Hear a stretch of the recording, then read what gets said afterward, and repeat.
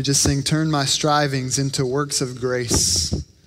Breath of God, show Christ in all I do. And so there is only one way that that prayer is possible, that Christ can be seen in all that I do, and that is through the Holy Spirit, the breath of God. He empowers us to do this, and that's what we'll talk about tonight.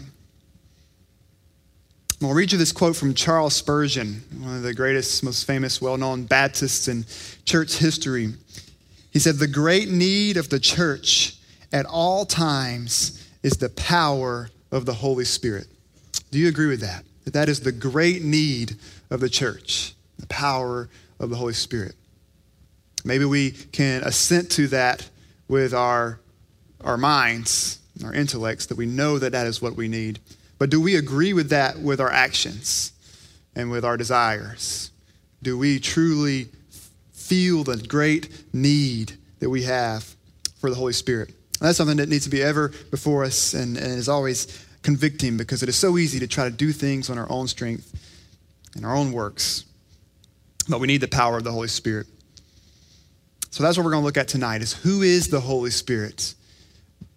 How can we understand this person of the Holy Spirit, and how does that affect us as believers?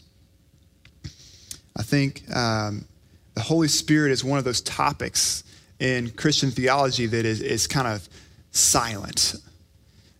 Because in our day, there are lots of errors in regard to the Holy Spirit, and so we don't talk about the Holy Spirit a lot. Thankfully, that is beginning to change. There are beginning to be good works, once again, written on the work of the Holy Spirit, but he's kind of been the forgotten person of the Trinity for many decades and generations even. And so we don't want to do that, because the Holy Spirit is very important. And so we're going to flow right with the Baptist Faith and Message 2000. So if you've got that in front of you, the little sheet of paper, I'm just going to be going line by line.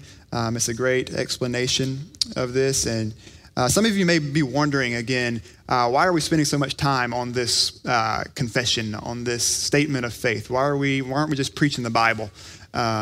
And we do preach the Bible, and that is first and foremost. But I've seen a great graphic, and I should have made a slide if I was thinking, describing the purpose of the creeds and the confessions in the church. It's a picture of the Bible open like this. And then it has all these arrows shooting out of the Bible. And all these arrows, some are going way off this way, some are going here, some are going up. There's this huge spread of arrows, and which has meaning, and those are the interpretations of the Bible, the teachings from the Bible, that they're all over the place. And so what the creeds and the confessions do is they put up walls, if you will. And they put up walls, so now the arrows are all playing within this confines of the creeds and the confessions. And so they help restrain us and keep us from wandering off into our own traditions, because we should always be reforming back to what the scriptures say. And so that's why we have to write this stuff down, because our temptation as human beings is to diverge off the teaching of the Bible. And we're constantly going to have to reform our thoughts and our hearts back to the scriptures. And so the creeds and confessions do that for us. It summarizes it. Another great illustration is from Matt Chandler.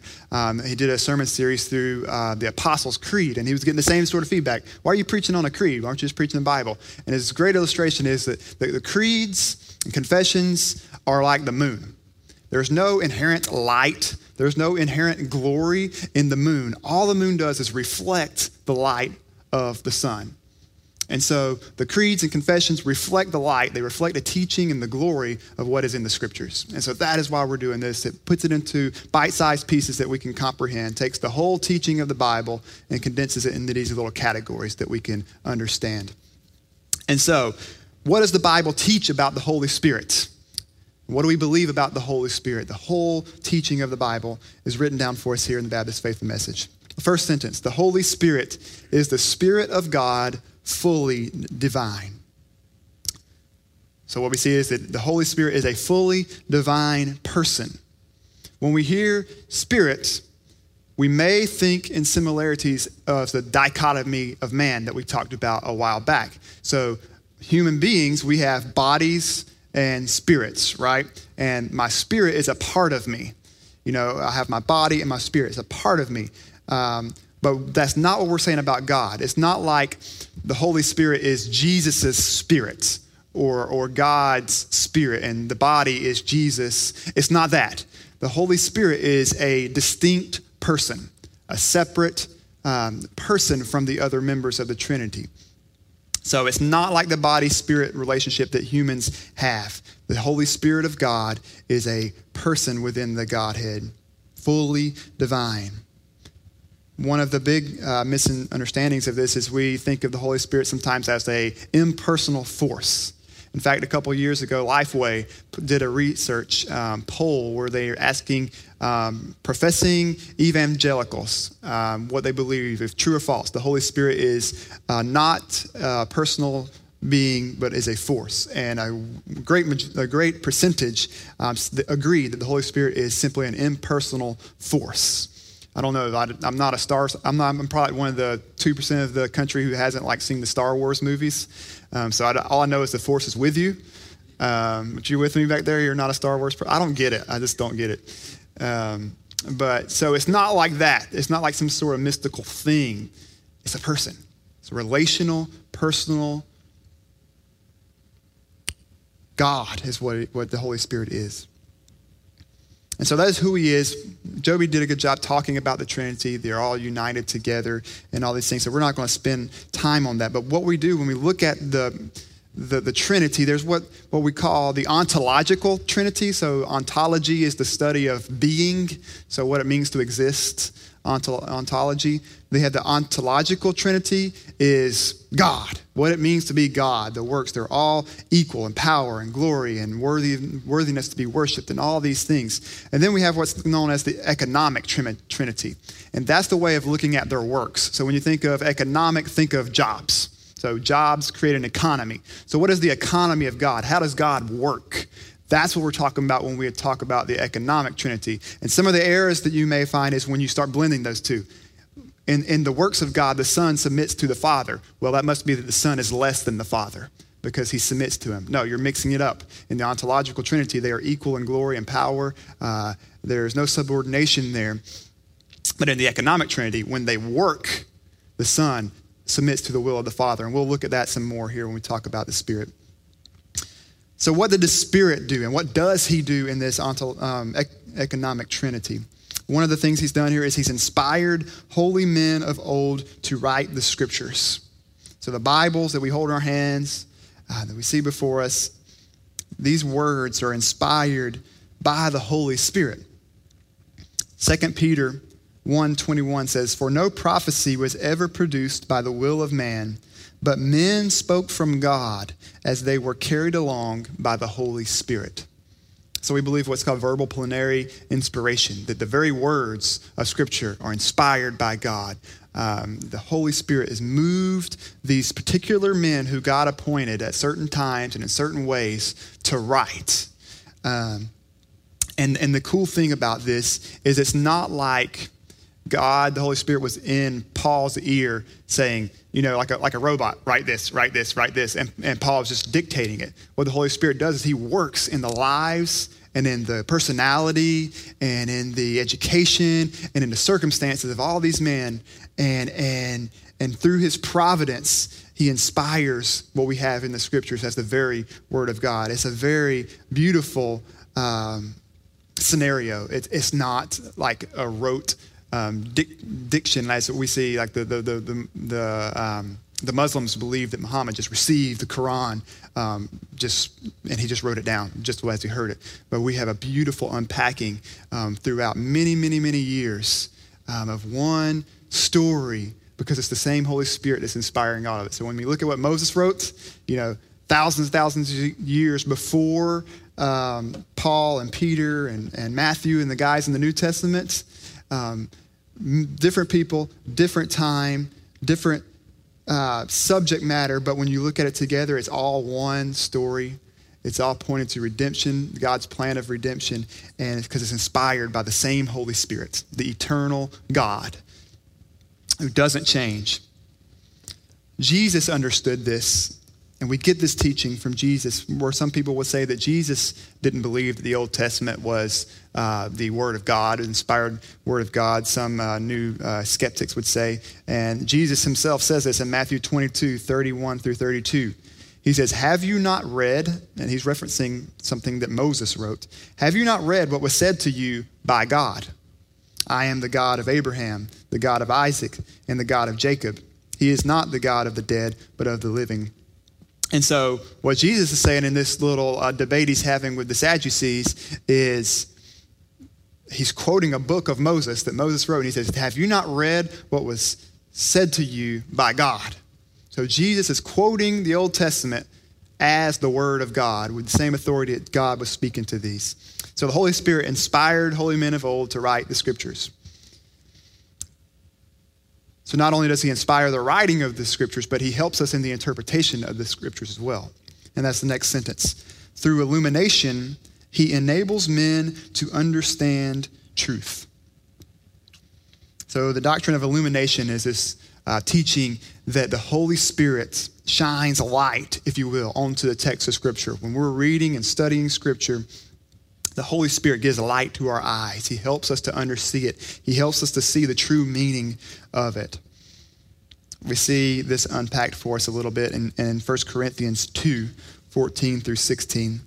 It says, the natural person, meaning the unregenerate person who isn't born again, the natural person does not accept the things of the Spirit of God, for they are folly to him.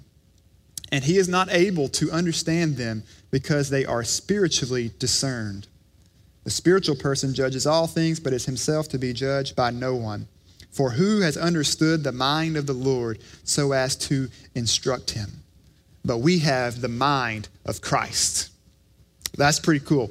That we have the mind of Christ through the indwelling of the Holy Spirit and through his illumination. We have the mind of Christ. And who do you think could understand the scriptures? Jesus. He's the content of the scriptures. And we have the mind of Christ thanks to the illuminating work of the Holy Scriptures. The Spirit. So when you're studying the Bible, when you're reading the Bible for yourself, are you praying? Are you asking the Spirit to show you, to help you understand this, to illuminate this passage for me? Are you doing that?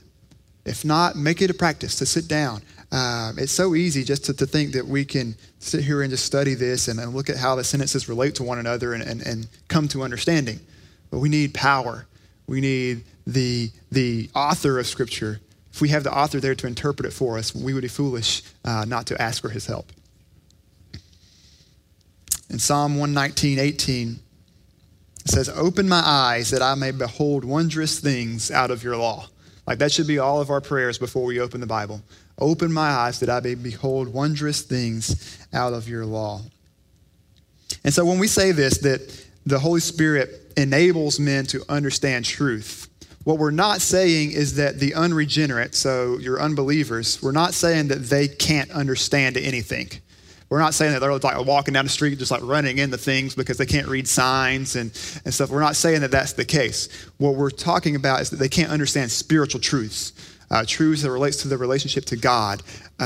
It's foolishness to them. Even if they can understand the connections and the logical connections, it's just dumb. It's foolish. It makes no sense to them. I was explaining the gospel to a friend of mine several months ago. And man, I thought I was killing it. I was unpacking the doctrine of, substitutionary atonement and just how beautiful it was. My heart was like, man, this is so amazing. And his response was, that's neat. And I was like, man, I was just ready to baptize you right now, And we need the illuminating work of the Holy Spirit. Thankfully, we have hope in that work, and we'll look at that in a little bit. So they can't understand spiritual truth. Now, if you want to press this further, the unbeliever has no consistent basis for truth. If they want to live in their worldview that denies the existence of a God, they have no basis for truth. So that they're inconsistent in believing truth and saying that things are true, but they have nowhere to ground it in when they deny the existence of God. So that's like denying the existence of the sun and then saying that there's light everywhere. It's like, you can't do that. You just said that there's no sun. They cannot be consistent in their arguments. And so when you're talking to unbelievers, maybe you can point that out to them. If they say something like, well, there's no such thing as truth, ask them this: is that true? If If it's not true, then there's no such thing as truth. And what you just said is not true. There's no truth. So it exposes the inconsistency in their worldview. A lot of times unbelievers want to hop into our worldview as believers, steal from us to argue against us. But they just have no way to do that consistently. And what the Holy Spirit does when he brings alive the word of God to us is he shows us, exposes us our inconsistency and our foolishness. And through his work of drawing men to God, he convinces us and leads us to repentance. And that's where we go next. He exalts Christ. I want to come back to that later because I think it will flow better after the next sentence. Because these two sentences here, he exalts Christ. He convicts men of sin, of righteousness, and of judgment. He calls men to the Savior and effects regeneration. All this is essentially John chapter 16 summarized. So what I want us to do is read together John chapter 16. This is towards the end of Jesus' time with his disciples, and he's telling them that he's going to leave them and that he's going to be sending the Helper, the Holy Spirit, to them. Here's what he tells them. Nevertheless, starting in verse 7, John 16, verse 7. Nevertheless, I tell you the truth. It is to your advantage that I go away. For if I do not go away, the Helper will not come to you. But if I go, I will send him to you. And when he comes, he will convict the world concerning sin and righteousness and judgment. Concerning sin, because they do not believe in me. Concerning righteousness, because I go to the Father, and you will see me no longer. Concerning judgment, because the ruler of this world is judged. And so we see right here that sentence of he convicts men of sin, of righteousness, and judgment. Straight from John 16. But then it continues in verse 12. I still have many things to say to you, but you cannot bear them right now. When the Spirit of truth comes, catch that, the Spirit of truth comes, he will guide you into all truth, for he will not speak on his own authority, but whatever he hears, he will speak, and he will declare to you the things that are to come. He will glorify me, for he will take what is mine and declare it to you. All that the Father has is mine, therefore I said to you, he will take what is mine and declare it to you. And so it's pretty cool. We see the Spirit speaking, and he's bringing to mind these things to these disciples. And what we were just talking about, the scripture, some of these men that were gathered here when Jesus is speaking to that will be the ones who would write parts of the New Testament that we're reading here, even this account. And so we see the Spirit reminding them and working them in the writing of Scripture, but also now in the illumination of Scripture and exalting Christ in all things. So how this Holy Spirit does this work of conversion and regeneration, I believe this is all packed into regeneration. It's hard to lay it out on a timeline and say, like, this is what happens when someone is being converted. First this happens, and then this happens, and this happens. It's such a tightly woven event in time that we can't really piece it out chronologically. But here's what's going on. He convicts man of sin. So what he does is he pulls back our blinders, our blind spots that we want to think that we're clean and that we're good. But what he does is he pulls back those blinders and enables us to see how sinful we really are. And then he points to the righteous standard of God. He says, you're unclean. God is clean and holy. He points to that righteous standard, which is convicting. And then he warns of the impending judgment, that there is judgment for that sin. Because God is holy and you are not, he must judge that sin. And then he exalts Christ as the only sufficient Savior and gives him a heart of flesh, alive and able to repent and believe the gospel. And so do you see how that works? He shows us the law, if you will, how we don't match up to God. And then he lifts up Christ and says, but he is a suitable Savior. He is sufficient. Run to him. Come to him. And then not only does he hold him up before our eyes, but he also works regeneration. He gives us that heart of flesh that we see prophesied in Ezekiel. He gives us that. He removes the heart of stone, puts in the heart of flesh that's now beating, It's not dead in its trespasses and sins any longer. It's alive and beating, and it's able to repent and see with new eyes Jesus. That now he is beautiful. He's no longer foolish. The message of the cross is no longer foolish or a stumbling block, but now it's beautiful, and I see my need for it. That's because I've been born again by the Holy Spirit. Did you know this? 1 Corinthians 12:3. No one can say Jesus is Lord except in the Holy Spirit. That the only reason that you can confess with your heart and true belief that Jesus is Lord right now is because of the Holy Spirit and his ministry within your heart and in your life. We should be thankful for that. He shouldn't be the third wheel. He shouldn't be the one sitting off in the corner when we're talking about the Father and the Son. No, we should worship and adore and be thankful for the work of the Holy Spirit in our lives, because without him, we couldn't even say Jesus is Lord. And it goes on to say, at the moment of regeneration, he baptizes every believer into the body of Christ. I believe that this is written in opposition to a statement, a view that would say that there is a second, later baptism of the Holy Spirit. That when you're born again, you're saved, but then at some point in your life, you'll receive another baptism of the Holy Spirit. So you will receive the Holy Ghost later. And so what they do is they'll point to the New Testament in Acts, where people were saved before Pentecost, and in the Pentecost, the Spirit fell, and they all received the Spirit. And they would say that that's normative and that is the model for today, and therefore you can be a Christian and not have the indwelling of the Holy Spirit and not be sealed. And that's something that would happen later. And so I believe the reason this is in here is this, we're saying that no, we don't believe that. We don't believe that. We believe that at the moment of regeneration, you are baptized by the Holy Ghost.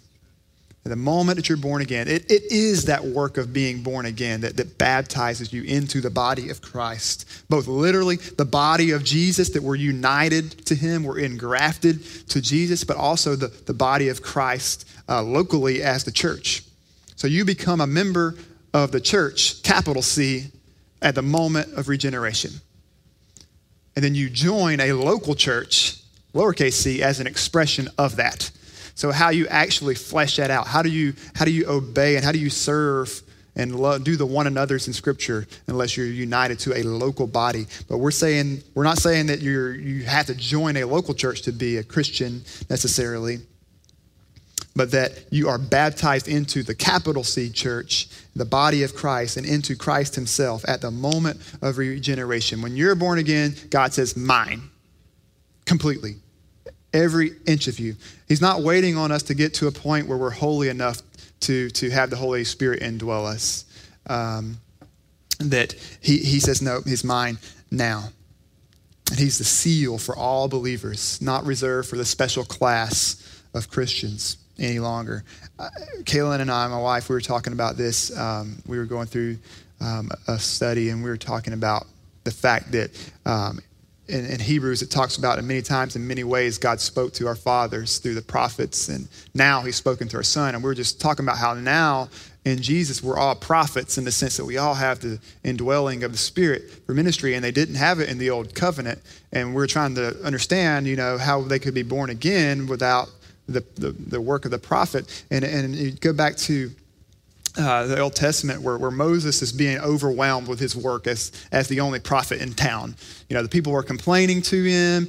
He was just worn out trying to represent God to all these people. And he just cries out, God, I need help. So God takes a portion of the Spirit off of Moses and gives it to 70 elders. And they begin to prophesy. And Moses is like, wow, would that all God's men be prophets. And we see now at Pentecost, when the Spirit falls on the church, we see the fulfillment of that all of God's people are now prophets. We are priests to our God, thanks to the work of Jesus and applied to us by the Spirit. So he's a seal for all believers. He cultivates Christian character comforts believers and bestows the spiritual gifts by which they serve God through his church. And I tried to jump to this a little bit ago. But he cultivates Christian character. So the fruit of the Spirit, right? We spent all summer talking about his work in this regard, and we're getting back into that this past week and week again, where the Holy Spirit is developing a Christian character. He's turning us into the likeness of Jesus in us. And I love that in Galatians 5, where it talks about the works of the flesh are, and lists it all out. And it says the fruit of the Spirit. And so the fruit is something that the Spirit is producing. It's not something that we're necessarily having to muster up ourselves. That the Spirit is cultivating us and bringing these fruits, these Christian character attributes, working that in us. So if you're being sanctified, if you're not the angry grouch that you used to be, you can thank the Holy Spirit because of that. If you're not imprisoned by lust like you once were, you can thank the Holy Spirit for that. He's cultivating a Christian character in you, and you can trust him to continue that work. He comforts believers. We're thankful for that. You know, our Christian life is sorrowful, yet always rejoicing. It's because we're indwelled by the Holy Spirit. At the same moment, we can be sorrowful. We can be mourning by the brokenness in the world, but we have the Comforter who comes and ministers to us. He reminds us of the promises of God. Have you ever been really just needing a scripture or something from God a certain day, and then all of a sudden something pops into your head or you see something? That's the Holy Spirit ministering to you, comforting you. He bestows the spiritual gifts by which they serve God through his church. So believe it or not, every believer has a gift with which to serve the church. So like you could be the most talentless person in the world. Like you could be just the worst. And the moment you become a believer, the Holy Spirit gifts you with a skill, something to serve the church. He gives you a gift in which to serve the church as the body, right? And so our job as pastors here and staff here is to help you develop that gift. In Ephesians 4, it says that the work of the pastor is to equip the saints for the ministry. So like the pastors aren't the ones who are supposed to be doing the ministry per se.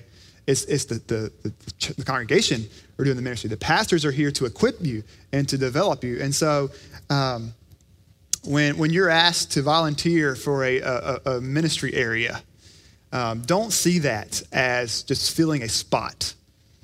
You know, you're not just filling a spot so that we can put on a show on Sunday mornings. And as a leader, I have to remind myself of that when I'm trying to schedule people. You know, somebody, oftentimes, and I wish there was more of them in the room, but the guys up in that booth, you don't even know they're there until the batteries in my microphone dies, and that was totally my fault. You know, when they do their job, you don't even know they're there. It's very important.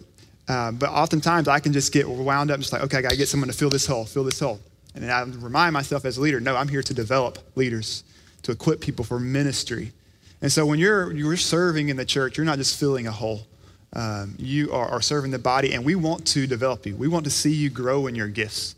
You know, if you were that talentless dude and the Spirit just gave you a gift and it's real young right now, maybe you've been given the gifting to teach, and you feel like you have this gift, but you're just kind of stumbling and you don't know what to do, and you can't lead. Maybe you've got a chance to lead in your community group or something like that, and you felt this. Come see one of the pastors and staff. We want to see that gift developed and grow into you.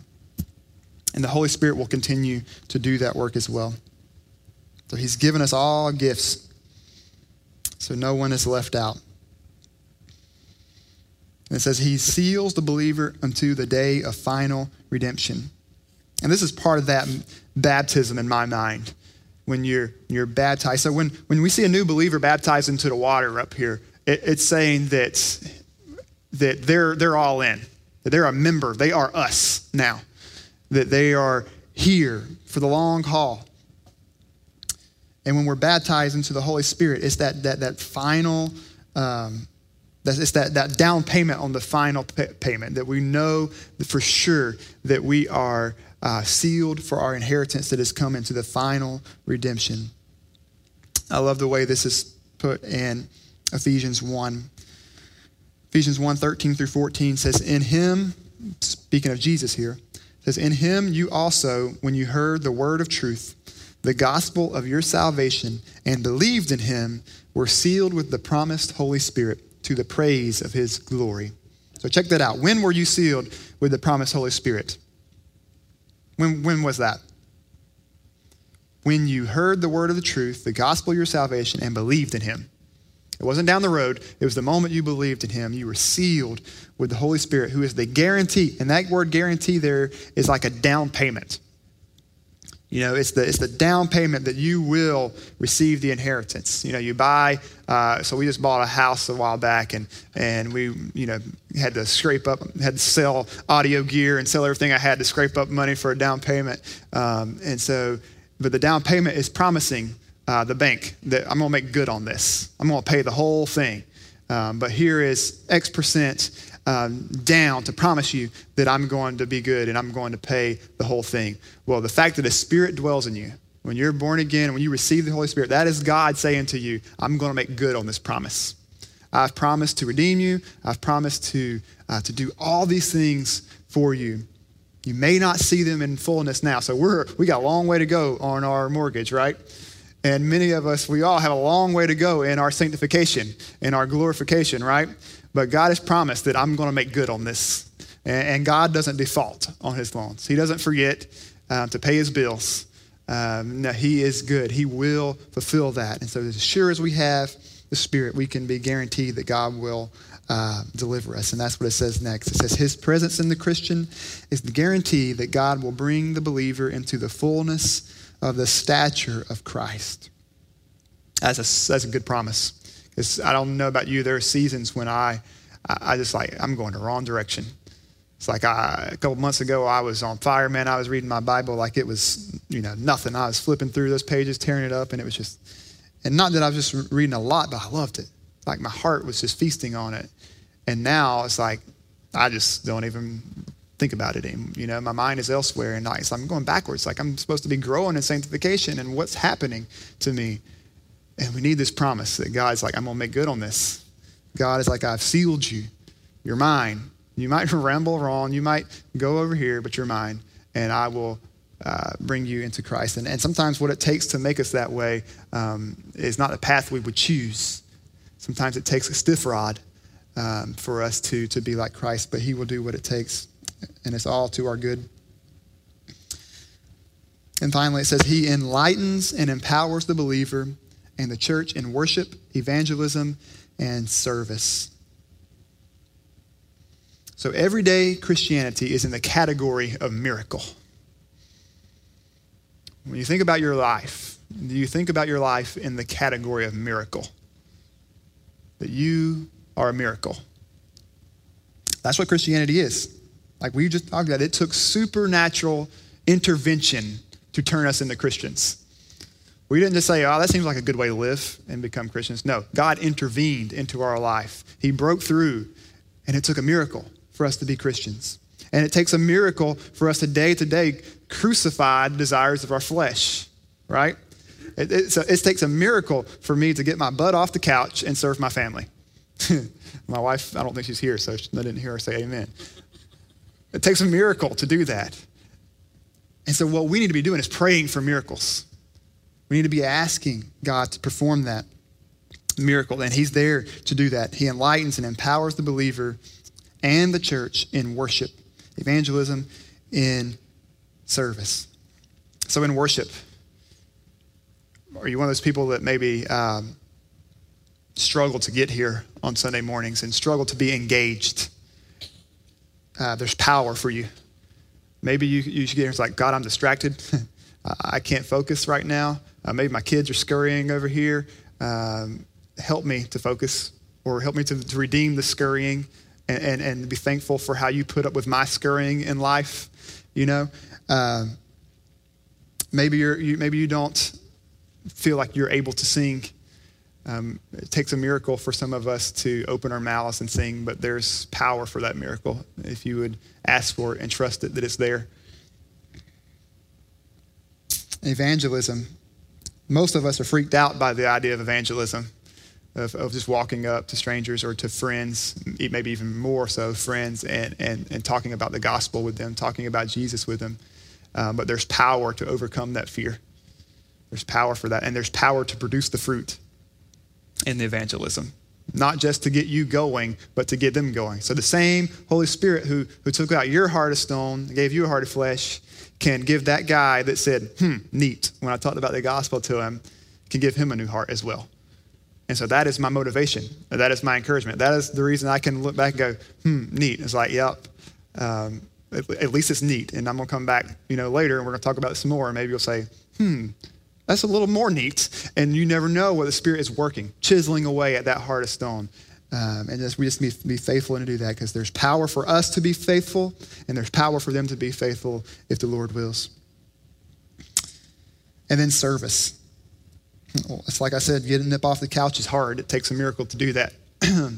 Being committed to your local church is hard. It takes a miracle to do that. But there's power to do it. There's power to do it. We just have to be humble enough to admit it, and to get low enough to admit it. It can't be beneath us to ask for power. I heard the story, I believe it was Charles Spurgeon, that he was basically giving someone a tour around the Metropolitan Tabernacle in London, where he's preaching to hundreds, before electricity, and the church is packed, and the Queen even snuck into this church to listen to him preach. It was this amazing time, and somebody was coming in, basically getting a tour, because he was a celebrity at this point. And he took him down to the basement and showed him, this is where the power is.